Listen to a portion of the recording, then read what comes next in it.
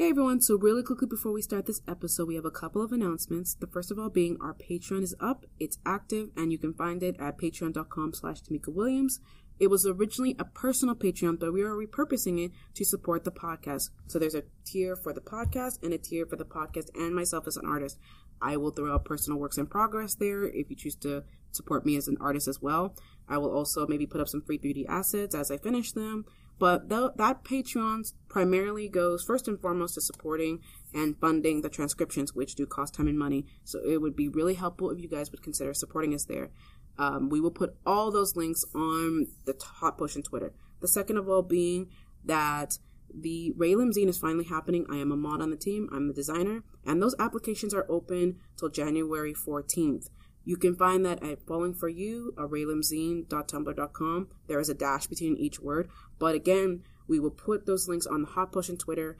And you really can just find it on Tumblr by searching Raylim Zine. And it's the only one. But it is happening, and we would really appreciate you applying to be part of the zine. So without further ado, consider all that, if you please, and we can get to the episode. Thank you. Hey everyone, this is the Hot Brown Morning Pushing Podcast with your hosts Tamika and Haley, and we are here with Jesse and Okalia. Say hi, everyone. Hello. Hi, everyone. And he was so kind enough to join us, especially after a little bit of a bumpy start on my end. But we are going to get started. Haley, you go. Do your thing. Sure. So we had questions about you, and we were wondering, what got you into voice acting, and what do you like about it? Oh, geez. Fantastic question. I think I've said this before at panels and on interviews and stuff, but it's always something I find very interesting. My background is martial arts. Like, my dad is a grandmaster martial artist and our niece, and like, I've done martial arts my entire life, and I always wanted to be an actor, and I wanted to be in action movies.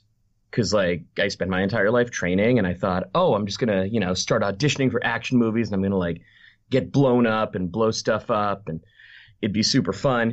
And I went through 2 years of acting school and started auditioning, and no one wanted me for anything. And at the time, my agent was very good friends with Michael Dobson, and was like, hey, Michael has a workshop. Have you ever thought about doing voiceover? And I thought, a little. I loved cartoons growing up. I've always loved cartoons. And I thought, yeah, why the fuck not? Let's do it. Let's do the thing. And that was probably, when did I graduate again? That was probably 10, 12 years ago now.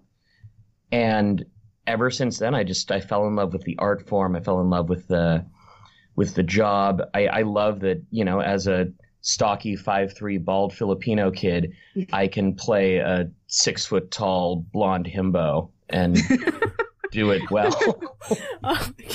Yes. I think voiceover is really a field of acting where we as actors get an opportunity to really just stretch our wings and act. We're not judged based on, if we're blonde or if we're tall or if we've got an 8-pack. Like, it's just, can you do the job? And I love that that's the case. We're cast on our ability as opposed to really anything else sometimes. I love that. That's great. And I mean, you mentioned the martial art thing, which I didn't know about until I was doing some research into, your background and stuff. And so you teach it, right? I do, yeah. Not super often right now, just because I've been super busy. But in the past, I've taught capoeira for Grupo Ache Capoeira out of Vancouver, but they're based in Brazil, of course. I teach Filipino martial arts as well. It's been incredibly rewarding, and it's just nice to be able to, especially with Filipino martial arts, just to do something to give back to my culture a little, because I don't speak Tagalog. Apparently I did when I was like 4, and I've lost all of it because of course I have. But it's nice to just have that to like help reconnect with my roots, Mm-hmm. I love that answer, because I've mentioned that, yeah, I'm Chamorro. I was actually born and raised in Guam for like 12 years. My mom is native from there, so I'm native from there. So, and I don't speak any Chamorro. I don't speak any Tagalog because I recently found out that my grandfather actually left the Philippines when he was a young boy. He was supposed to go get salt, and then he jumped on a boat. And so that's really how that happened. And I was like, oh, Wow. okay. His friends were like, hey, come on, boat's leaving. You know, this was back in, the 20s? And it's like, oh, okay, so they just went, and they married Chamorro women, and so... Sorry, once. Yeah, no, totally understand. I totally get it. So yeah, I totally get that, and being a very connected to your culture, but also you don't speak it, so it's like, oh, okay. So you kind of have to connect with in other ways. He's dealing with his dog. Oh, yeah, no, Yeah. I understand. It's okay. Doggo needs. She gets a little barky when she's got anyone at the door in the hallway at all. Oh yeah, my dog does it. Yeah. Okay. For those not currently aware, I'm fostering a dog, and it's her last day of foster, so she's a little antsy. It's okay. She's trying to be a good doggo. She is. She's being very sweet. Well, I apologize. Carry on. no, it's okay. Yeah, I was just saying that. Yeah, I totally get that, being not speaking your language, and then you have to connect. You have to find other ways to connect. So I totally Absolutely. Absolutely. Totally get that. It's so important, and it's something that, a lot of people don't. Oh, well, they're starting to come around to it, which is really lovely. But I remember growing up when I was a teenager and younger than that, and thinking oh, I want to be, I want to eat white food, or Yeah. do we all had our anime phase, so I was like, oh, I yeah. want to dress like Gact or whatever, and it's stuff where it's such a beautiful thing to be able to reconnect with your culture and to find inroads within that. It's I just think it's important for anybody with heritage that they've lost track of. Absolutely. Actually, that leads into our next question, I guess. As a Filipino voice actor in the entertainment business, how has that affected your journey so far? You've talked about it a little bit, but is there any other ways as well? It's funny because I've auditioned in my life as an actor for 2 roles that were Filipino, deliberately Filipino, and I've auditioned for countless projects, but 2 in specific were Filipino, and one was for this dumb low budget detective show. And I knew exactly the character they wanted. He was the killer of the week, but he was this really soft-spoken, gentle, immigrant Filipino worker who accidentally kills his best friend because they're fighting over a woman. My goodness. I know. And I'm reading this project and I'm like, okay, I'm Filipino, but this project, I know they're calling me in because I'm Filipino, but this is distinctly not me. This is yeah. I could think, and I was like, yeah, this is my uncle, maybe. This is just in terms of what they were going for the character, right? Yeah. And the other one was God, it was for this other show. I don't remember what it was, but the character was a 40s to 50s ex-warlord from the Philippines who was on the run from the law. And again, I'm like, I don't know that this is a thing for me. That's a lot. That's very heavy. I know. And I not that I have an issue with playing roles like that, but I saw the other guys in the room, and there's another Filipino actor in town who, whenever I'm up against him for roles like that, I'm immediately just I'll shoot him a message when I get home and be like, hey, Jason, congratulations, you got it. Lo and behold, he got that warlord role. But it's a funny thing because a lot of the auditioning I've done especially for on camera, as I've been doing more, has been for Latinx roles or ethnically diverse roles, or I get to be the token choice, which is always a great fun for me. It's not sarcasm, Yeah. but it's something that as one of the biggest minorities in North America, there really isn't a lot of representation for Filipinos. And, we have such a big, bold, diverse culture that's not just, karaoke and lechon. It's like, there's so much more to us. And, something that, I mean, to short answer your question, I've never once auditioned for anything that was deliberately Filipino for voiceover. Mm-hmm. I've submitted my reel for a couple things, but I also don't speak Tagalog, so I wasn't called back, and I don't blame them. But I feel like it's something where the more open and the more honest we are about our own cultures and our own backgrounds and our own diversity, the more people understand that we're out here. Absolutely. The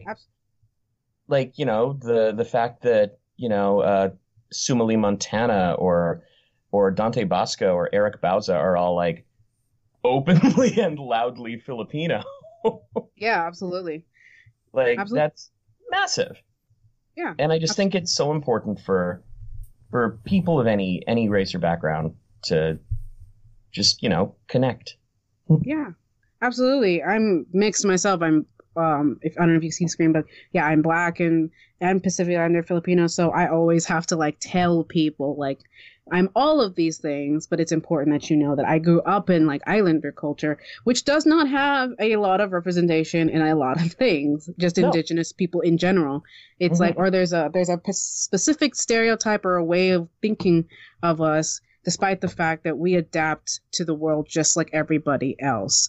And, based off our situations in life as individuals and as a group, we just are very catering to ourselves as a group just because that's how our culture is shaped like. So I absolutely get that. Yeah, it's I just think it's something that's really important that a lot of people do tend to lose sight of sometimes because, I teach voiceover as well, both privately and at schools right now. And, I'll have guys come in, and very white gentlemen, of course, usually, who are like, oh, well, my buddy Harb says I can do a really good Pakistani accent. And I'm like, oh, sweet summer child, no. I was like, no. Oh, God. Imagine being slapped in the face with that every once in a while. Every so often. Yeah, I get it. Actually, since you do talk about your voice acting coach, says you're a voice acting coach. He's writing. It's like he's viewing our question sheet or something. Yeah, you're kind of moving this along. What does that entail for you? I guess besides white men thinking they can do Pakistani accents. Well, it's a lot of that. It's really not. It's interesting because I mostly teach privately. I'm mostly a private coach. Just because I like working around my clients' schedules. Mm-hmm. But the thing that I find really interesting about voiceover is a lot of people who want to be actors, but who get say turned away from the industry at large, or they feel as though they've been turned away from the industry at large, feel like they can prosper in voiceover. And I believe that. I think that, voiceover is a cool community where what matters is if you can do the job. Mm-hmm. And I really love working with clients and people who understand that, this is a brand new discipline and no one gives a shit if you're 6 foot tall, they care if you can do the job. Yeah. And for me, what a lot of my coaching entails is, I like to think of it as, I'm here to help people's weaknesses get stronger and to buttress their strengths. If you're already really good at making character voices, that's great. Can you act though? That's versus, a good point. I sometimes work with theater or film people who are brilliant actors, but they only have their one voice. And that's fine too. You can make a living doing that. What's his name? Lorenzo Music, who is the voice of Garfield, made his living doing that voice and then voice matching Bill Murray for cartoons. Oh, that's funny. So, it's a lot of personal exploration. I think acting teaching acting in general is an incredibly personal journey. And I think acting classes are always incredible ideas to do. But I think the bulk of the work that's done is very personal and very at home and very exploratory. And I think so much of that needs to be, a journey you have either by yourself or with a coach that you trust to work with, and in a safe space where you feel like you can express yourself and be vulnerable, because that's kind of the core of acting is vulnerability, Yeah, absolutely. I did some silliness, I think like a week ago, of like pretending to be a Sunfire elf because me and Joe were having a lot of fun with that, avoiding homework, of course. Of course. And yeah, of course, Jason saw it, and it was like 20 minutes, so I was not great, but it was fun. It was incredibly fun just to be somebody else. It's fun to be mean, because I just talked about how disgusting humans were, like for like 20 minutes. Oh, yeah, no, that's so it was like fun. I'd love to. Dude. Yeah, I'd love to take a class, if nothing else, because I don't know how much of an actor I am. But yeah, it seems like a fun thing to do. It really is. And, the advice I give to really anybody who wants to act, that wants to like either start out or maybe they're like afraid of taking steps in, take an improv class. Like improv, I think, is one of the most important talents that any actor can develop, because it forces you into a situation where you immediately have to adhere to the rules of that universe and you have no fucking clue what's going to happen next. Yeah, that sounds like fan fiction, actually. A little bit. It's great, and the slightest thing can change the entire scene, and it's an exercise in just being accepting of what energy comes your way and using it to make an entertaining scene. Yeah. But it's also significantly less expensive than doing like a full-time program anywhere. This is also very helpful because everything college is expensive. Oh, well, yeah, it's a big old scam. Yeah. And yet, here I am. Yeah. Oh, hey, I was there too. I feel you. Yeah. To be fair, I'm a VCD major. I love my professors. I love my program. It's just expensive. Yeah. It's just, but this is our next question. Yeah, you've hit upon the martial arts part too. Yeah. So our next question. We have like a bunch of now we're gonna get into the Dragon Prince stuff. Yeah. Oh boy. Yeah. Yeah. So Haley, I'll let you go with that since Sora, you love Sword. Yeah, I do. He's been my favorite since pretty much day one. Oh, And, he's such a dream. I love playing Soren. He's so, even in the audition, like this might come up as a question, but I'll just say real quick. In the audition process, I saw Soren as like an audition side, and I was like, oh, I got this. This is Oh. He cracks me up. Yeah. I can't stop. Every time we get to that part where it's like butter them up, I lose it. I reference that a lot. And then the season 3 was like, hey, it's awesome. And it's like, I guess. And it cracks me up. No, butter them up was, to the length at which butter them up happened, was an improv line from me. Oh my gosh. Yeah, I did see your Honolulu panel with everybody. I think you guys talked about that, where butter them up that was not entirely planned the way it went. It just happened. It just kind of happened. Once in a while, I'll like mutter something under my breath because I'm like playing in the scene with whoever, and someone will pop on the talk back and be like, "Hey, Jesse, can you do that again but louder?" I was like, sure, I mean, of course. Yeah, absolutely. I'm in. Let's do it. This is great because we were gonna ask about how you made Soren the person he is today. Yeah. Oh boy. You clearly helped give him some lines. Yeah. Great. Yeah. Well, I can't take credit for it. I just kind of run with it. Mm-hmm. But I'm sorry. So the question is, how did I make Soren? Like How do you you helped have shape made- him into the character. Like, Oh. do you feel like you have? I think so. This is so. When I first booked the show, when I first got on the show, I had no fucking clue what I was getting into. I was just like, hey, it's a job. I can eat. Hooray.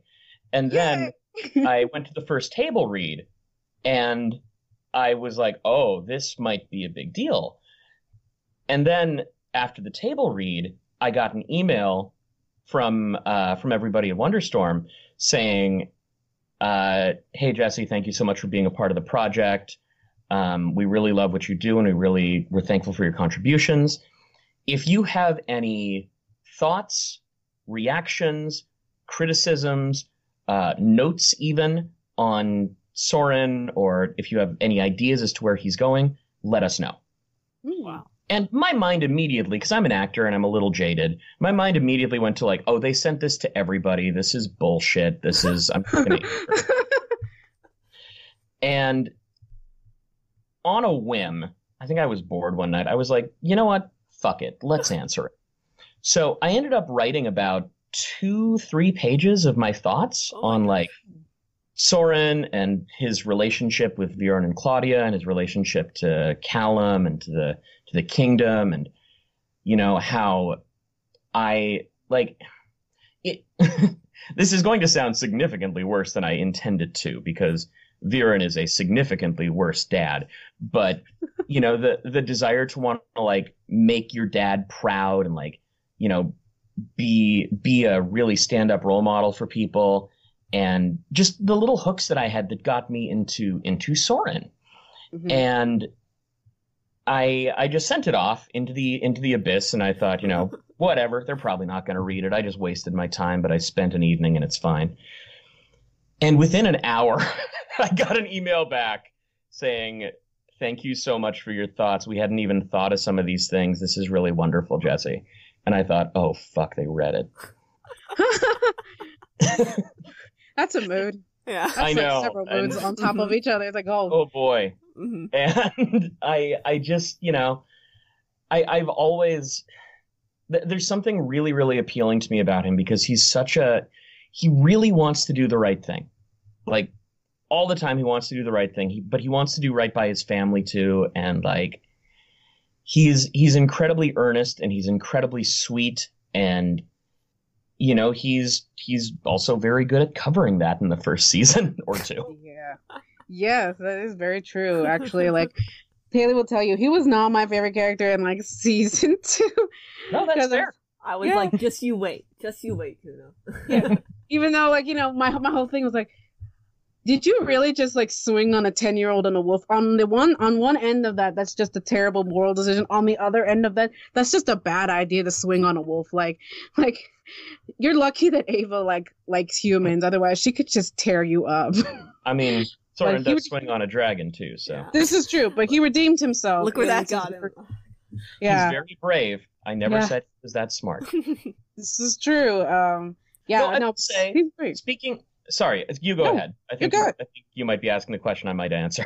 Oh, I was gonna say, like, season 3, he definitely redeemed himself a lot, and it was actually really, really funny. I always end up talking about my fics at some point, but in my How to Train Your Dragon alternate universe, I was funny because I had always planned for Soren to end up leaving his family to go be with like the Dragon Riders, with Callum and Raylan and all them, because his dad literally was using him as bait at one point, or allowed him to use as bait for one point. So when I saw season 3, I was like, I was right. I was right from the get-go. Like, that's just how that was gonna happen. But no, you did a great job in season 3, and actually I love Sword now, and I'm like torn over certain fic decisions now. I gotta say, like, we weren't sure what was going to happen, and every so often, man, like, I would get a message on Facebook from one of the writers that was just like, hey, want to see a sneak peek of next week's episode? And I was like, absolutely I do. Of course. And one of the ones that they sent me was Soren stabbing Viren. Ooh, yeah. And I immediately was just like, holy shit, what? but what happened? What happened now? You can't just send me that and then they'll give me the context. Because it was just like the little blurb. Like, it didn't even say like, oh, by the way, you know, it was actually fucking moths again. It was. Okay. Yeah. Oh, you know what? I'm just realizing, like, I'm thinking about like the moon moths and the butterflies and all that. That's a little bit of a callback. It feels like always is to everything. How he hates moths. Like, I hate the moon. You know? And then it's like, oh, he's stabbing, and it's moths again. Oh man, that hurts.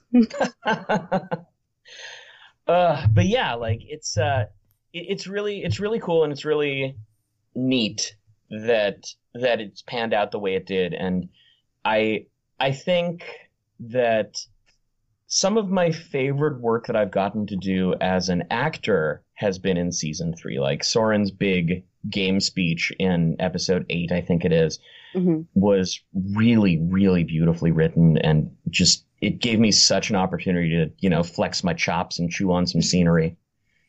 But also, like, I remember the record we did for episode 9. I was doing like when Soren interrupts Callum and Rayla when they're about to kiss, the ding ding ding ding thing. I completely missed that was a Rocky reference at first. Oh yeah, I might be a little young for that, honestly. I that missed me too. I'm like 25, so I'm like that did actually like go over my head. It went well over my head, and I was just like trying it in all these ways because I was like, how the fuck am I supposed to say this? And then Giancarlo pops on the talkback and is like, hey Jesse, do you remember Rocky? And I was like, oh, I'm being Apollo Creed. Okay. I gotta be smooth about this at the end.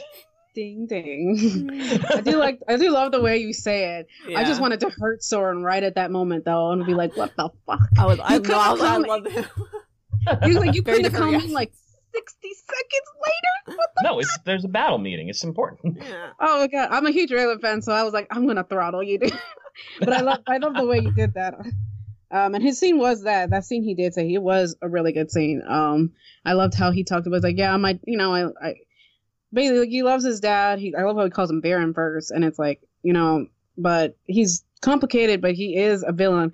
And of course, shout outs to Jason. Love the dude. I always feel a little bad for when I drag Viren because I know I don't want him to take it personally, but it's like, oh yeah, Viren's kind of a terrible dad this season. Just a little bit. He's not a great dad this season. He's not getting any Dad of the Year mugs. No. He kind of, you know, almost. I'm always curious about that scene though, like where he's about to he turns Kasef into a monster or whatever he turns him into. And I'm wondering, is like, did he want to kill Soren in that way, or did he want to destroy who Soren was, or what did he want to do in that scene? Did he like want Soren to rise up to his potential? Because I have this theory that he genuinely loves Claudia. I think that's clear. He genuinely loves her. Calls her his little girl. I feel like he loves her probably for maybe stuff with their mom. I think Aaron and Justin told us, but also like he sees the best of himself in her. But he sees his failures in Soren, and I feel like that's maybe what's going on because he seemed. Been talking to Jason because that sounds pretty good.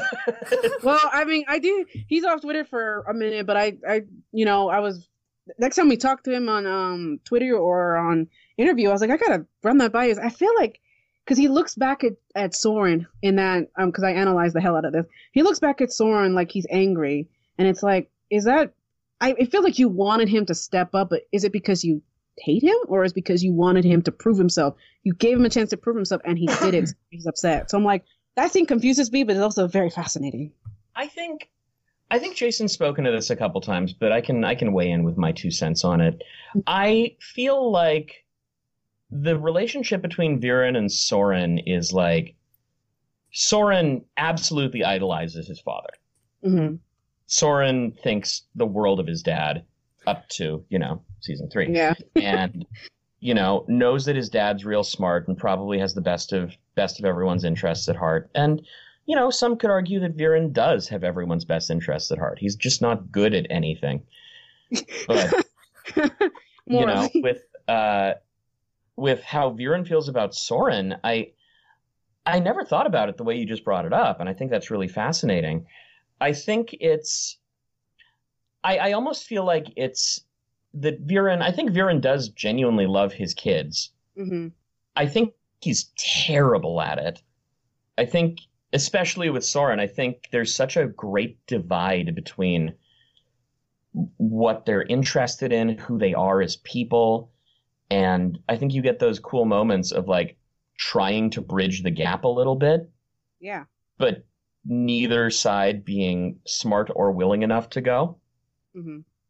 Yeah. And I think, man, like I remember recording that scene with Rack and Vincent and Jason, and like it was so emotional and really, really powerful. And with the Soren turning away from becoming a fucking fire monster guy. Yeah, whatever that was. Whatever they are. I think it's just, him actually being scared. Like, that's fucking terrifying.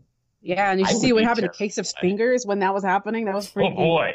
There was a couple things, actually, I noticed throughout the season. Well, and as I watched it over and over again, was, for one thing, Viren, there are points, and I brought this up to Haley at one point, but there are points where he calls him son. And he calls him son in points where I don't think he's necessarily manipulating. That's just what he calls him because, like, you're my son. So I feel like he does see him as his son. But there's also another point where he genuinely loves Claudia. So it's not like Viren is like Voldemort or anything. He's capable of love. I think he genuinely does love. No, I know you can tell he genuinely loves Claudia. He calls her his little girl. He defends her to Erebos, which he doesn't have to play a face to Erebos.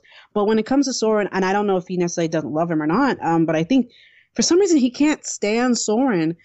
At least to a certain point. Like, once he crosses a certain point, it's like there's just he loses it on Soren. Or as I think Aaron mentioned it, there's certain tilts, which I think maybe the story about their mom maybe will give us the details on that. But I want to see that story so bad. Like, you have no idea. There's a genuine. So curious who their mom is. I have my headcanons, but I want to meet their mom so bad. But it's almost worse that he's so hard on Soren and can't stand Soren when he genuinely loves Claudia. So he's capable of it. Yeah. He just doesn't give it to Soren, which for everybody out there, there's your angst for the day. There might be more coming. I don't know. Probably. You can't really talk about Soren and his family without angst at this point. No, I think it's something too that, like, especially with a character like Soren, who kind of starts off as comic relief. Yeah.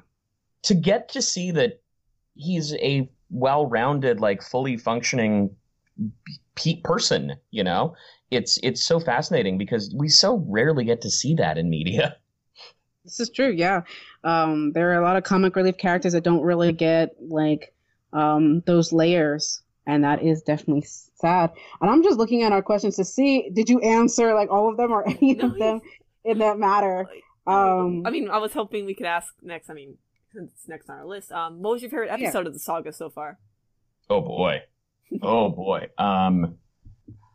I have a couple. Go ahead. I think I want to say it's less episodes and more moments that I really, really love. That's fair. I love any moment between Amaya and Janai. I adore those two.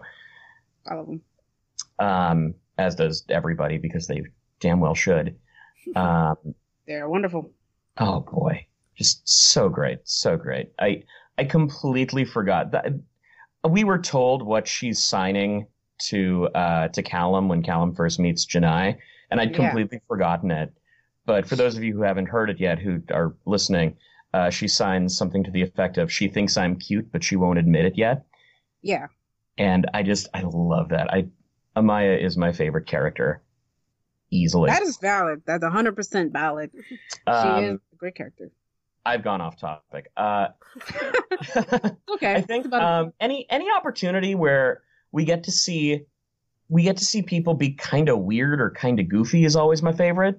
Like, there's that little moment during Viren's speech, or right before Viren's speech, where Kasef is, like, posing all grumpy and mean like he always is. And then Claudia, like, looks at him and then adopts the same pose. That is just, that's such a great joke. There's actually a part with Kasef, and I haven't talked about it publicly, but I thought it was funny where he's kind of, like, weirded out by Claudia and Soren and Viren. And in my mind, me and Jill, and it was like, this really reads as a moment of what is it? These white people are strange moments. Oh yeah, no. I think that's fair. I think that's he was a jerk, but I totally okay. You are valid in that one instance because Viren's talking to himself, Soren is doing whatever, and then Claudia's just like, the vibe here is strange. Yeah. Relate. Yeah, I love him. What are your reactions to season 3 while we are on that topic? My reactions. Yeah. Oh boy. I truly did not know what to expect. No, neither did you. I know. Pardon me just one second. No, you're fine. Yeah, I truly didn't know what to expect because, in the process of doing the animation, we don't get to see a lot of the pardon me. Give her a toy to distract her for a bit. We don't get to see much of anything. And, when I was at Wonderstorm in February for WonderCon, It's okay. She has opinions. She does. She's very opinionated about the show. When I was at Wonderstorm for WonderCon, I got to see some of the episodes as they were still being done for season 3 because, like animation takes a really long time, of course, as I'm sure you guys know. And like Jason and I were doing retakes for the show as early as like March of this year. Like we still had some retakes to do, and Bardell, our animation studio here, shout outs to them because they're fucking incredible. Yeah. We're still putting finishing touches on episodes up through August. Like so much was still kind of in flux, and just seeing different things was incredible. Like watching the scene where Thunder dies was so heavy and so emotional. And the giant battle sequence in episode 9 was amazing. Like that took so much work and so much effort. But also like the little moments really really sat with me, like Callum finding the field of Adoraburs. Yes. Or,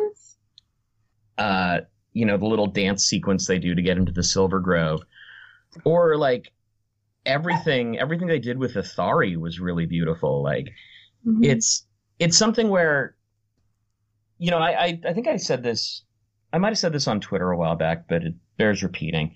When season 1 first came out, the actor who played Lou Jane didn't record with us that day. And, Ava is a wolf, so she wasn't recorded in studio, of course. But the entire plot line about Ava, having 3 legs went completely missed by me until I saw the show. I had no clue. And then I saw it and I was like, oh my God, this is absolutely beautiful. Why am I not reading? And there were a couple moments like that with this one where, I'm not in some of the episodes with Nyx, so I don't get those scripts. And getting to see what Rona does with Nyx is really fucking cool. And she's so charming. Rona and Nyx be... I'm sorry, Rona Reese is the voice of Nyx. Oh, okay. Yeah. I was like, you've lost me here slightly, but I'm assuming... I was like, is there a person out there named Nyx? I was like... I mean, there is. I mean, Nyx is an animator on the show. Oh, yes. They're wonderful. I do. But, Rona Reese, who is the voice of Nyx, just does such magnificent work with that character. And I'm flabbergasted. The entire 3rd season is just massive and brilliant, and I can't say enough nice things. Like, if I wasn't on the show, I'd be watching the show. Yeah, absolutely. Actually, I think this week it said it was like number 7 most viewed streamed show. Like it was like one of the most streamed. I don't know if it was of the month or probably. Like pretty much all TV. Basically, it was like super super big deal, and everybody's been watching it, which is awesome because we want season 4. Boy, do I ever. Yeah, and I hope that we get, honestly, I hope we get a video game really soon this year, since I think it's going to be a while since season 4 comes around. That's going to be kind of tough. I really hope, I really, really hope, even just after, poking and prodding a little bit to try and see where people have plans for characters, I really hope we get the whole saga. Like, I think what they have in mind is so much bigger than what we've seen already, and that concept is astounding to me. Yeah, absolutely. And I can't also go on with Ronan still being in that coin. I just can't. I cannot live like that. But actually a point, and it's a little bit off a tangent, but it cracks me up is that I'm a huge fan of Raylan, and I know a lot of people are kind of scared that like he's like, what if they break up in the future and all that. But then we have to sit back and remember that Callum jumped off a mountain. Like that's a lifetime commitment. You don't just jump. You don't have a character leap off a mountain, and nobody better take this as an invitation. Leap off a mountain and then just like, later I was like, it just didn't work out, which better not happen. I swear to God, I will come to Wonderstorm. But I just think it's funny. It's like, no, I think he's good. I think they're good. I gotta say, speaking to the Raylan fans out there, I cannot say enough nice things about Jack and Paula and how realistically and like chaotically and awkwardly they do teen love and teen romance, because I just love it. I think they do it so well. There's such honesty and reality to like, the little like jabs at each other or, and the artists too, of course, like giving them their little sideways glances and stuff. It's really, really lovely. And yeah, I'm excited to see what the future has in store for Callum and Rayla. So am I, especially since as of like the very like this like my like recent like little movement, it's like, okay, listen, Callum, realistically speaking, should actually get some more muscle definition because flying is so hard. Haley's just looking at me right now. It's just like, listen, hashtag swole Callum, because honestly, if you really think about it, flying is actually not easy for a human being. Like we weigh a lot. Most of us can barely do a push-up. So realistically speaking, like he should get some definition. I think Rayla would appreciate that. Her and Renan can probably like both she'll realize like, oh, that's why Renan likes Ithari's biceps. And yeah, I took a moment she'll get it. And I'm just like, I'm totally planting that there, for anybody at Wonderstorm who's listening. Well, it's in the ether now, and maybe someone will listen. I was like, well, I already got Soren. He's all the muscles I need in the show for me. Oh my Lord. But I agree. I hope he keeps the stubble. I like it. She does not like the stubble. She doesn't like it. I think it's cute. I don't mind it. I just think it was, what if he grew like a full beard? What if he got full on, like a I'm into that. I think that'd be great. That'd be awesome. And he would, let's be real, he would groom the shit out of that thing. He would boy. It'd be his He would go like baby. He'd go like full fucking like Jon Snow hair and beard. Oh my God, yes. So wonderful. I'm into it.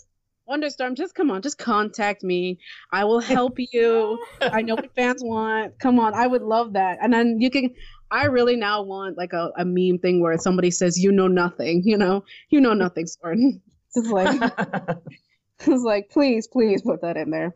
Oh boy. I forgot what our next question was. I think it was, it's like, if you could have changed any of Soren's interactions with a character, which would you pick? Oh boy. That was handsome. God, that's a real good question. I almost feel like I would love to have seen more interaction between Soren and Harrow. Like, as the head of the Crown Guard, it stands to reason he would have had some dealings with the Crown. So I think it would have been really cool to just kind of see how he reacts to that. It would have been neat to see, even like, because he says as much in the last episode of season 3 where he's like, I was jealous of the way what you and your dad had and all that, and I would have liked to see some of that. Yeah, I think that would have been neat. Yeah, I think the only curtail with the show is that like it's got only 9 episodes, and there's a lot of things I'd love to see, like little details like that, because like I think that Harrow, in his own way, even as maybe a pseudo father figure, maybe Harrow, was important to him. Absolutely. I mean, beyond the fact that he's king, he's also clearly a really good dad. Yeah. And I would have liked to see Soren interact with him a bit more. I mean, that's not out of the question necessarily, but it'd be neat to see, even in like, maybe comic or book form or something. Mm-hmm. Yeah. Hey, you can ask the next question. Sure. So, I want to know, what you like about Soren? I know you said a lot already, but do you have anything else? Like in terms of a character, or like yeah, there's a lot I like about him. I've told people at panels that like there's a lot of me in my portrayal of Soren. There's a lot of me in there, and one of my students in class the other day who watches the show asked me about Soren, and I was like, because they were like, oh, we can't tell the difference, like when you're teaching or when you're Soren, and I'm like, oh God, what have I done? But I feel like Soren is like me, but if I were dumber and a little more earnest. Like I love that he means so well. I love that he's so devoted to his family and devoted to the people he cares about. But he also has a very strong moral compass. He's not willing to go along with Viren's many shenanigans. And, he knows when to say no. He knows when to put his foot down. And I think that's really cool. It's not what I expected going into the character, and I love that the team consistently has surprised me with his growth. Yeah, he is, like I said, I didn't care for him in season 2, but in season 3, I am now very attached to him. Lovingly, actually, in my How to Train Your Dragon AU, his dragon Obvious is totally like kind of like him, because he's like, he means well, he's just kind of dumb, but he loves Soren, so they really work together very well. So I love that. The more I think about it, because like I think I said this in Hawaii, but I don't think Soren's stupid.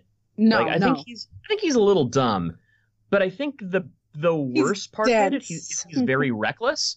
Yeah, he's very dense. Like stuff just kind of like misses him, but he's actually emotionally very intelligent, I think. He's pretty intelligent. Mm-hmm. He's just like, he's reckless. He'll charge headlong into battle with a dragon because he sees it threatening a city. And like, I don't blame him. If I saw a dragon threatening my city, I'd be like, what are we gonna do about it? It's like fire at it, apparently. Well, yeah, with the griffin eye, so it hits. So it hits. Which he did blame not blame, but he did like drag Claudia slightly for having that. It's like, why do you just have that? Which is like, that's a fair point. That's a fair point. But like, I mean, something I noticed in 3 that I think is really cool, that I haven't seen a lot of chatter about, but I think is always worth bringing up, is in the episode where I think at Thunderfell, where Thunder dies, Viren just casually mentions that Claudia procured a unicorn horn. Oh, right. Yeah, just casually. I know, just casually. Actually, like, that was a point. That whole sequence actually was like, weird for me. Yeah, like 15 Yeah, she's like 15. 15. How the hell did you get that? Murdered a unicorn. Yeah. So, and actually, that whole scene kind of cracked me up, and I wish kind of Soren had been there for that, because, again, Jason, I love you. You are an awesome. So I'm not, forgive me for dragging him, but Viren literally just like, when Sarai's dying, he just pulls out a jar and like gets her last breath as she's dying. Of course, her body didn't make it back, which I don't blame him for. But like, think about the fact that he shelved that breath for 9 years and obviously did not tell Hera about it. And then he presents it to her widowed husband 9 weeks later. Like, who does that? Who does that? But if Soren had been there, he probably would have been like, Dad, this bra, what is that? Dude. Like, hey, Dad, I opened that jar you have. He probably would have, to be honest. Yeah. I needed a cup. No, I think something that's really that I think Jay's said this about Viren before, but I think it's really fascinating that he puts it this way, because I see it as this way entirely. Viren is a man who is so deeply determined to do what he thinks is right that he will often miss what is directly in front of him because he's thinking about like the next couple of steps. Yeah, he can't see the forest through the trees, and it's like he's very tunnel visioned, and I feel like that detrimented his relationship more so with his son than his daughter, because Claudia kind of thinks the same way. Like, I feel like this was talked about a lot, but Claudia, like, it's very interesting how some social things miss her. Not social, but I think, like, as far as, like, because of dark magic, some stuff just misses her. Like, the fact that Harrow, of course, would not be exactly keen on the idea of switching his soul with somebody else. And she doesn't understand why he wouldn't want to do that if it means living. Because it's like, well, that's a very horrific thing to go through. Versus I think Soren would absolutely 100% understand why Harrow wouldn't do that. Because, like, in season 3, we see he's scared. He doesn't want to be somebody. He doesn't want to like get into that dark magic mumbo jumbo. Like, yeah, you guys do it, but I don't really want to like that in my bloodstream. No thanks. Yeah, I mean, I don't think he trusts magic. Yeah. I think he understands it exists and, like, it's there and that's fine, but he would much rather rely on, like, his own ingenuity or, like, whatever like engineering feats have come around, like crossbows, say, than you know, just trusting magic to do something. Yeah, he's actually, you know, that thinks he's a little bit like Amaya in a way, I think, because he's very straightforward, you know. And I kind of, now that I'm like in my hand forming, that would make her really good. It'd be so nice if Amaya like apprenticed him. I don't know if she already did that, or, you know, mentor him a little bit. That'd be so nice. I mean, I would assume, because it kind of comes up in the lore that Sarai and Amaya trained all the troops of Katalis. Yeah. It only stands to reason that Amaya and Sarai would have trained Soren at least a little. Yeah. Yeah, I love all the people have been making jokes. They're like pictures about them adopting Janai and Amaya adopting Soren. I mean, somebody has to. Yeah, right? I mean, I think he's legally an adult, so well, it'd be tricky. This is but, you know, like morally adopted him. It's like, you're mine now. So, I get lost in these questions because we answer a lot of them. I was just gonna ask. Maybe is there anything you don't like about Soren that you would like to talk about? I wish he was a little more introspective towards the beginning.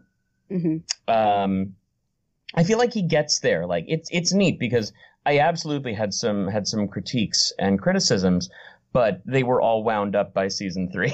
Yeah. Yeah. And, you know, I guess I don't really, because even in his, like, dumber, darker moments, it's okay, it's fine. She's a rescue, and she does not like the outside world, and she can hear birds outside, I think. It's okay. Outside world is hard. Yeah. Yeah, it's true. She gets it. Yeah. But, yeah, like, I think with Soren, you know, he goes through a lot of the same stuff that a lot of people do, and everyone in the show does as well, you know? They all struggle with their own issues and their own problems, and I appreciate that the team has been so thoughtful as to as to really write him like that, you know, that, yeah, he's, you know, this big dumb bully jock up top, but he has this very rich internal life that starts to bleed through in the second season, and then, you know, kind of takes over entirely in the third. Absolutely. I agree. I think that, yeah, a lot of the stuff about him that was maybe majorly negative were wrapped up in season 3. Because, yeah, that was my thing. My thing was just season 2. And granted, I have more of an disclaimer that Raquel is a wonderful voice actor. I've never met her, but she's funny. So I don't want anybody to take it. I always don't want people to take it personally when I say, like, I like dragging certain characters. Like, I love dragging Claudia a little bit. I do. It's fun. It's fun, and she's made some very questionable decision, and Callum being my favorite character, it's like, you hurt my boy, you know? Yeah, but I really appreciated that Soren apologized to Callum, because he was a bully to him and the step-friends, even though I think it was obvious why, and I think that in the long run, Callum does appreciate it, even though he doesn't know how to, like, be emotional with Soren. It's like, yeah, you're kind of like my brother, what are we doing? Can you put me down now? Yeah. I love that moment. I didn't see that coming, And Yeah, I just thought it was okay. really beautiful the way, especially the way Soren apologizes, because it's still a very Soren apology. Like it's a really sweet moment, and I like the I liked the opportunity to kind of, act across from Jack and not have it be like all wisecracks, Yeah. Yeah. That makes sense. There's a depth to the relationship there. I wouldn't say, yeah, it wasn't like a self-centered apology. It was definitely an apology, but it was like a Soren apology. Yeah. The way he kind of rounds back to himself in not a terrible way. It's not like how in season 2 he thinks Rayla's into him, which is so not the case. Which now that Rayla and Callum are together, it's like, oh, I'd love for Callum to know about that, and I just want to see. I'm a very reactionary person. I love seeing everybody's reactions to characters' things. So Soren is a very good driver of those things.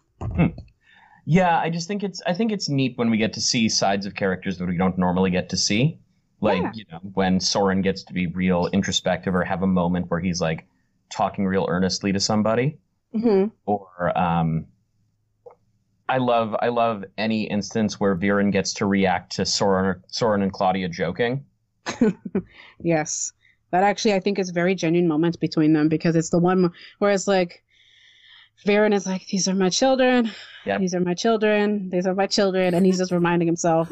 Because both Claudia and Soren, like, really just test the hell out of his patience. Oh, boy.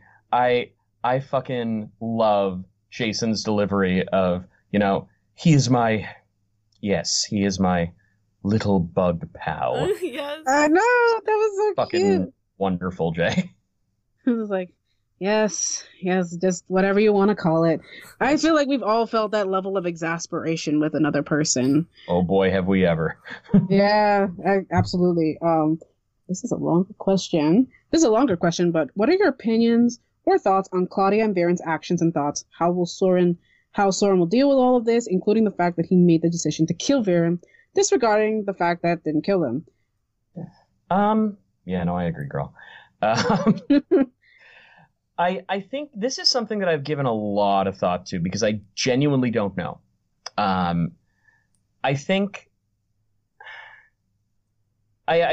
Soren has a lot of shit he's going through with this. Like, he stabbed his dad, and that probably fucked him up a little. And his sister, who he loves more than anything else in the fucking universe, decided to run away and create a zombie army with his dad. Yeah, that's tough, actually. Actually, there's a scene right after he stabs her. I know it kind of messed me up to watch that, but it was like, oh, did something happen? Oh no, okay, my bad. Kind of messed me up to see that the way she looked at him, like it was like smirking when she realized that she got him. Yeah. Oh, Yeah, I didn't see that coming. Boy, that was rough. That was hurtful. And I think something that's going to have to come up later on too is, Soren's loyalties. Like, he's deeply loyal to the crown and to his position and to making sure that everyone's safe, but he's also deeply loyal to Claudia. Yeah. Not Viren necessarily, but Claudia for sure. Yeah, and that's harder. Rack has said this. I think she said this on the Animation Station interview we did, but like, I think it's gonna. I would love to see, at least, that Soren be the one to bring Claudia back from the brink, but I don't know how long it will take. Yeah, Claudia's, I feel like, is a bit of a toss-up right now. Like, Claudia's you don't know if she's gonna get redeemed or not. Like, I think that it's been pointed out by a lot of people that at the end, I think she killed a person to bring Viren back. You can see the boot at the very end in the back of the cave, and it's like, you wonder, and I feel like that is different than what if Rayla had done it as like an assassin thing, because there's a different context there, whereas Rayla's an assassin, there is a cultural thing here, it's also not for the sake of like dark magic, and there's some different cultural and moral things here, but Claudia killed another person who may or may not have been dying to bring her dad back, and there's some corruptness there, and I think Soren's definitely gonna have to dig in really deep, because I think she is going down a very, very dark path, an Azula path, if we may if we As may. one might call it, yeah. Azula. I know, doggo. I know. We know. I love how timed that was. That timed perfectly. Yeah, exactly. I think the next question was a kickoff to that. How do you think killing Baron has affected his relationship with Claudia, which you kind of talked about? Is it, for all intents and purposes, severed? I don't think it's severed necessarily. I don't think that would sever their relationship. Mm-hmm. I do think it would fuck their relationship up a little bit. I don't think it severs it. I think it might have. Yeah, no, I know. Veer and Bad. I think it's in part that Claudia may have finally come to understand how much Viren fucked Soren up. Mm-hmm. I think that might be an interesting look at it. I think in Soren's case, like, I love that he drops his sword after and he's just like, I had no clue. Like, I think that's a really beautiful moment where he's just like, oh shit, this is reality. This is what's happening. And, you know, I think it's going to take a lot of Zadian therapy to get through. Zadian therapy. I love how we go Zadian therapy. Just not even therapy. No, this needs Zadian therapy. Yeah. The advanced therapy. Yeah. I honestly think that sometime in between this show, and it's probably going to be Claudia, but someone is going to have a breakdown. Someone is going to do an Azula. Someone's going to have that breakdown we've been watching. I think with Claudia, it's all the more tragic because we see it versus Azula, who she was already kind of like there. But with Claudia, we saw her at a stage where she was maybe not perfect, maybe not kind of fucked up a little bit, but she wasn't, you know, like she wasn't yeeting down this path of dark magic. And now she's like, oh, we've come from season 1 to season 3 where you've killed somebody probably to bring your father back with a worm in a cocoon in the back of a cave that you are now probably living in. Like, this is a lot. Lots Life going on. is different. Lots happening. Yeah, life is different.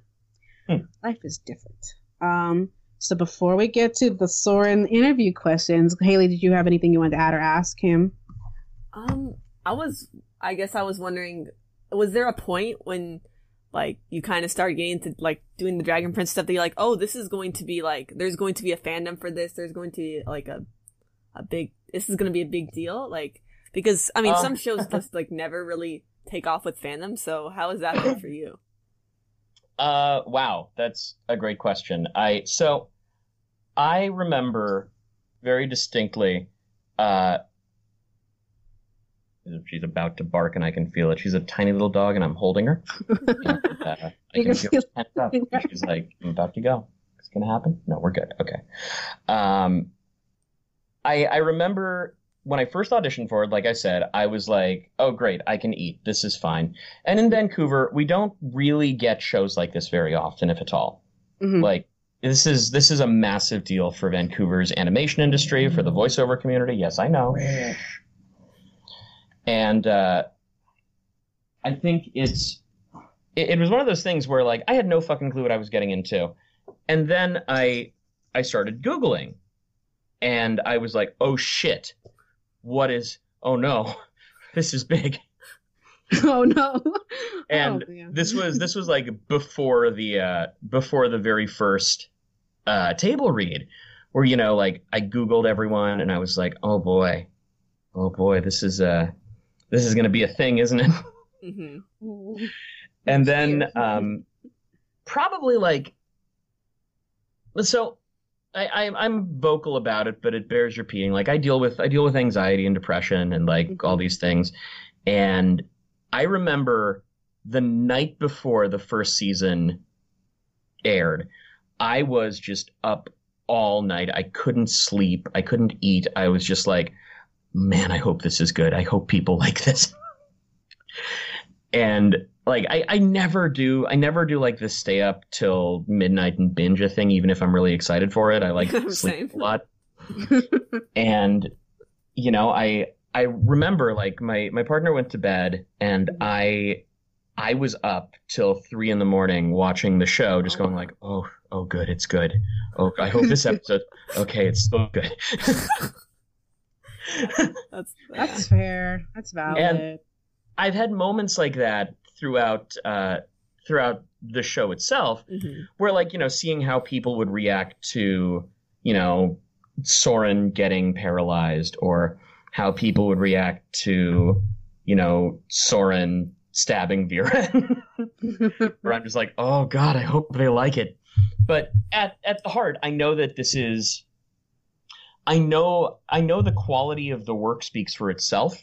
And I don't mean me, I mean like, the quality that Wonderstorm and Bardell and Mhm. all of us in that are acting, and all of the animators, and everybody's put out. Like, it's the quality is so high, and everybody's firing on all cylinders. And I think there's been kind of an understanding with most of us that, we're involved in something that's pretty special. And we want to give it everything it deserves. And the fan response has been overwhelming and terrifying at times, and it's something that, like, I'm incredibly thankful for. But, again, being a working actor in Vancouver, it's not something you ever expect. Hmm. Yeah, absolutely. And thank you for sharing that, saying that, you deal with depression and anxiety. I think that a lot of people do kind of need to hear that from people like they really admire. I know myself, I like just Tuesday I had a final. I stood up in front of my class and I told them all about me doing therapy stuff. And I'm an open person. I don't mind telling people how I feel, but showing your emotions in front of other people is a totally different matter. And Oh, sure. so, yeah. And so standing up, and then you were learning that everybody else deals with this thing. Yeah. And yeah. And especially when you're some kind of artist, an actor, an artist, you feel like, especially I know myself, I have to go the first, third, second, third extra mile, or I don't deserve it. So I think that when the more we open up about that and tell people that, hey, I go through this thing, it allows everybody to be like, wow, this person I really admire also goes through a similar thing. So maybe I can like be okay too, that kind of thing. So appreciate that, especially as people of color, because I feel like we still struggle as people of color to really like do the whole mental health therapy thing, because we Oh like boy, we're do we.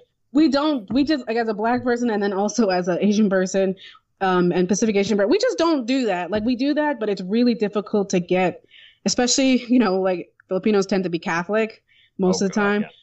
And I'm Catholic, so it's just one of those things where it's like, you get tired. It's like, Yeah. can I, It's very exhausting. it really is, because there's a lot of layers. And for any Pacific Asian or Asian fans out there, you were totally valid. It's a lot of layers when you come from that kind of culture where you're not supposed to concentrate on yourself. You're supposed to everything's for the good of the group, for the good of the family. So Yeah. you struggle, especially, and then when you come to the States or to Canada, Moose Land, um, um, yeah, there's a different culture there. So thank you for sharing that, because I think that I want to advocate for people to talk about that so that they know that they can get through it. Well, I just think it's something that, especially as a semi-public figure, Mhm. like, it's very easy for people to forget that, we're people. We Yeah. have feelings and thoughts, and certainly, like, I think I've said this on Twitter as well, but like, I read just about every piece of every note that comes in, or people's reactions, especially like my Instagram stories and stuff. I don't Mhm. respond to any of them Mhm. usually, because I like to keep a bit of a professional barrier. Yeah. But at the same time, I think it's I'm really touched by the amount of people who've sent me their stories about, oh, thank you so much for being a part of the show. It's had this impact on me, or, thank you so much for speaking about your mental health, because it gave me the courage to talk about mine. And like, Yeah. that's all incredibly beautiful and incredibly important. And, it's something that is very easy to forget when we develop, parasocial relationships with people that we, know because they do a cartoon. Yeah. Yeah. I'm not nearly as famous as you are, but I'm low key experiencing that a little bit now, and I will occasionally get like people projecting slightly onto me, like that I've said something or that Sometimes good, sometimes it's bad, but you get these things where sometimes people like project, and Bailey probably gets this too because she's way more famous than I am. But like, you get people kind of projecting onto you slightly, and sometimes it's cool, and sometimes it's not. Oh, sure. Just a little bit. There's a great documentary series on YouTube by Shannon Strucci. I think it's like Strucci Films is the channel, called Parasocial Relationships and You, I think it's called. Mhm. But it's a two-part thing. Each one's quite long, so take them at your speed. But it goes into the phenomenon that we have right now of a lot of people being really invested in people they don't know. Yeah. It's not a bad thing necessarily, but it's something to just be aware of and Yes. understand balance. that we all go through our shit, don't we, Yeah. girl? Yeah, she There is a balance, which I totally will check that out because that sounds very interesting. Well, first of all, you are a wonderful person to converse with. Before we get into the Soren Thank thing, you very much. yeah, this has been so easy. I don't even think I'm gonna have to cut much at all. Yeah. Um, Great. yeah. So we are gonna do these questions for Soren. Yeah. Haley, did you want to go first or me? Since these are the canon questions, and then we have the modern age questions. So are you there, Soren? Yeah. Yo, hey, what's up? Hey, Soren. Hey. You can go first. Kuna. Okay. First question that we have for you. First of all, thank you for joining us. Oh, you're welcome. How do you like your hot brown morning potion? I know your sister basically invented that, so how's that been? Well, first time I had it, it was black, which was great. It just, woke me up a little bit. My eyes got real wide and my head got real fuzzy for a little while. So I started cutting it with like a little bit of milk and some sugar, and that seems to be the way that it hits me without, letting me crash an hour later. Agreed. I don't like it, I think, the way your dad likes it. I like it with hot brown morning potion with mostly sugar. Oh, yeah. Yeah, that's the way to go. Mm-hmm. I agree on that. Haley? So if you're able to tell us, or if you have like a real reason, why have you never really been fond of dark magic, compared to your sister? I just think like magic's like the easy way, like you can go to the gym and you can buff up and you can lift weights and swing swords and you can get real powerful like that. Or, you can crush a spider and make some fire. Like what's easier, right? That's true. That's very true. I don't really like spiders, so I don't really want to crush them either. There you go. I know things are a bit rough with your sister. I'm sorry about that. But what is your favorite thing about her? I think my favorite thing about Claude's is that she's always there for me. She always makes me laugh, and I always make her laugh. And I like that she just wants us all to be okay. Admirable. Yeah, siblings, it's great. But, Yeah. But always good to have as, them. as siblings, did you guys fight a lot as kids? I mean, I don't think we fought. I mean, we played pranks on each other. But, anytime Callum would try and give her a flower or whatever, I'd be like, "Hey, cut it out." And slap the flower out of his hand. Oh my god. We're cool now, but when we were 12, it was different. Oh, poor Callum. So what is your favorite thing about being a crown guard? It's nice to have a schedule. It's nice to wake up and be like, 5 a.m., get up, do some push-ups. 6 a.m., keep doing those push-ups. 7 a.m., breakfast time, lots of bread. It's nice to have that schedule, and it's nice to know you're doing something good for the kingdom. Mm-hmm. That's fair. Lots of bread. So you love bread? Oh, who doesn't? Yeah. People. Weird people. Ugh. I mean, you kind of answered this one, but how did you get so fit? It's just a matter of dedication and training and waking up every morning and going on a jog around the castle tower wall thingies, and just really committing to yourself and making sure that you feel good for you. So you like being swole. So you like being swole? Oh, Okay. yeah. Except when I get stuck in cracks. Oh, goodness. Happens a lot. Now that you and Callum are cool, can you help him? The boy needs help. Like, help him with this flying, you know. I tried giving him a workout routine, but he was just like, no, it's fine. I'm just going to be cool with magic. And I was like, you got to be strong, man. What happens if like someone throws a rock at you again? It's okay. I think the flying will help. So speaking of Callum, so as you know, Callum is in a relationship with the elven girl Rayla. What boyfriend or relationship advice might you give him? Okay, so I fought Rayla a couple times, right? She's pretty tough. Yes, it's true. And I would tell Callum, just give her what she wants. That's a good advice, actually. Yeah. Just give her what she wants. I think he's going to do that anything. Anyway. He's small, and he's not very strong, as we've said. And I think Rayla could dropkick him if she wanted to. How do you think he'd feel about taking that advice?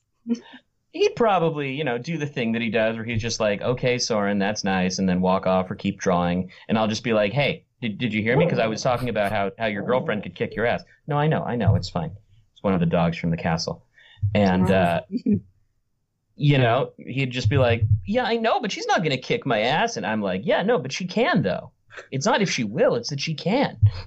This is true. Maybe they'll start sparring one day, and he needs to know how to be ready for that. That's exactly. True. You know what? You need to continue trying to help him. He's got to learn not to sweep the leg. This is true. Or at least, yeah. Okay. Haley? Yeah, but speaking of elves, our last question for you in this current Dragon Prince universe is, if you were a kind of elf, what type of elf do you think you would be from the ones that we've seen so far? Oh, man. There's the cool sparkly ones. Mm-hmm. No, those ones are cool. It's okay. There's the see-through ones. Those ones aren't great. I think like the red sparkly ones are pretty cool. I know they're all kind of sparkly, but like the red sparkly ones are real cool. I don't know much about the other guys yet, but yeah, when I do, we'll find out. But I think it's the sparkly ones. The red sparkly ones, not the blue sparkly ones. Thank you for narrowing that down. The sparkly ones. All right. So we have, let's try and go do what you have to do to get into modern Xadia. And our first question for you that is not on here, but I'm going to ask because I have a friend who's going to drop kick me, is, so you just started going to Xadia State High. I know things are different there. They have like knife throwing classes, things is just a little different, especially versus the human kingdom. And they have this thing called astrophysics. How is that? I hear nobody's really doing that well in that class, but how are you doing in that class? I mean, I was there for like a day, but then coach was like, you should transfer into geology because then you can just graduate easy. This is true. Yeah, they call it rocks for jocks. So I was just like, yeah, let's do that. Oh, goodness. Yeah, that's fair. You need to graduate. That's important. Mm-hmm. Stay in school. What's your favorite kind of music that maybe your dad hates? I mean, Dad hates any music that's not, the old time stuff like Steely Dan or, the other ones he likes with the old guys that walk around. Me, I like the new stuff. I like a bit of like cool rock, like the cool new rock. I mean, don't tell anybody, but I like Carly Rae Jepsen. I think she's cool. I think she's got some good stuff. That's okay. We won't tell anybody. Yeah. So, not saying that you ever throw parties without your dad's permission, but what does your ideal party look like if you were to do so?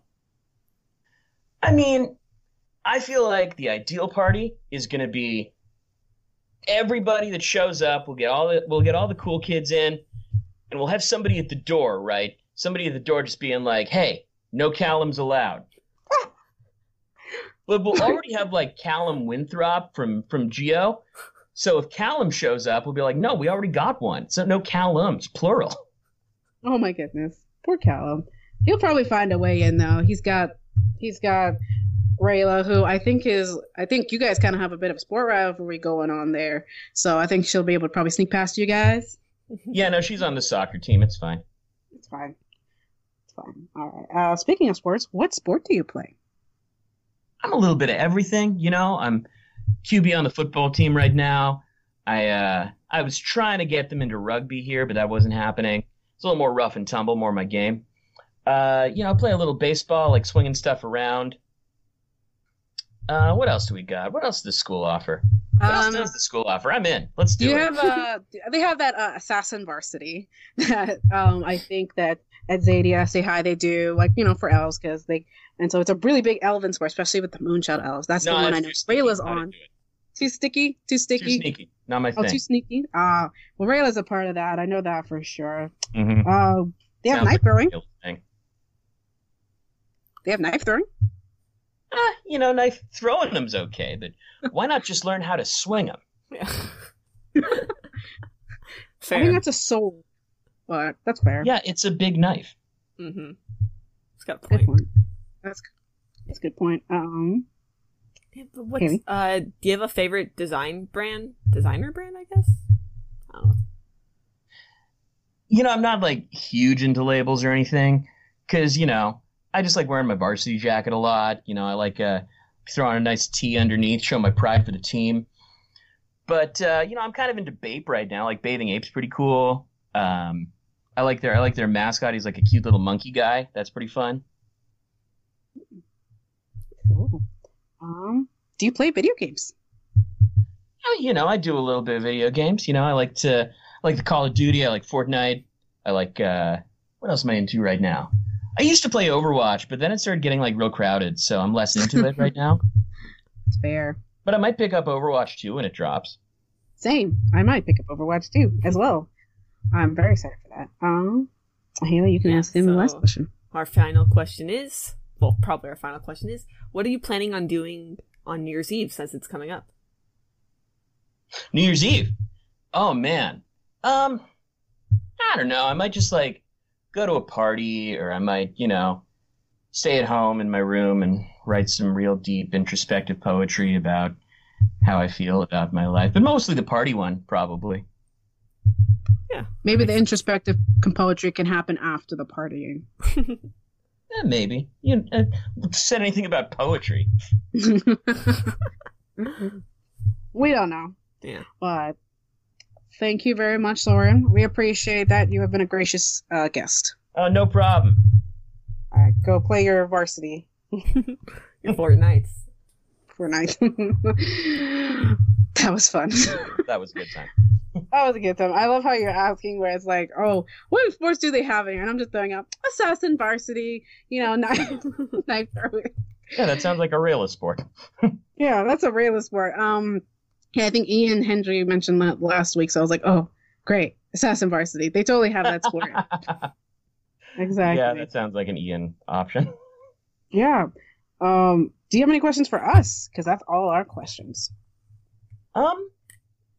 No, not really. But I thank you very much for reaching out and for giving me an opportunity to talk to y'all and talk to the fans, and also to share a bunch of my own bullshit headcanons.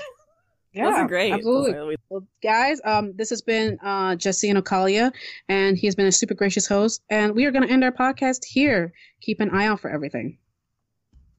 I don't think we have any more interviews coming up as of right now. We are trying to get those things straightened out. Yeah, there's some people we can ask. We can try. Yeah, we have a list. We also want to ask some people from Bardell. We want to ask some of the character designers. I think we can perhaps get them. So keep an eye lookout for that. We'll announce those things.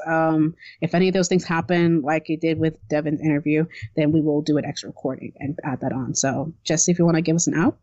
Yeah, thank you so much for having me, guys. Follow me on Instagram and Twitter. It's @JInokalia. It's just my first initial and last name. And thank you so much for watching the show, and I hope you continue to in days to come. Absolutely. Well, thanks for joining us, and bye, everyone.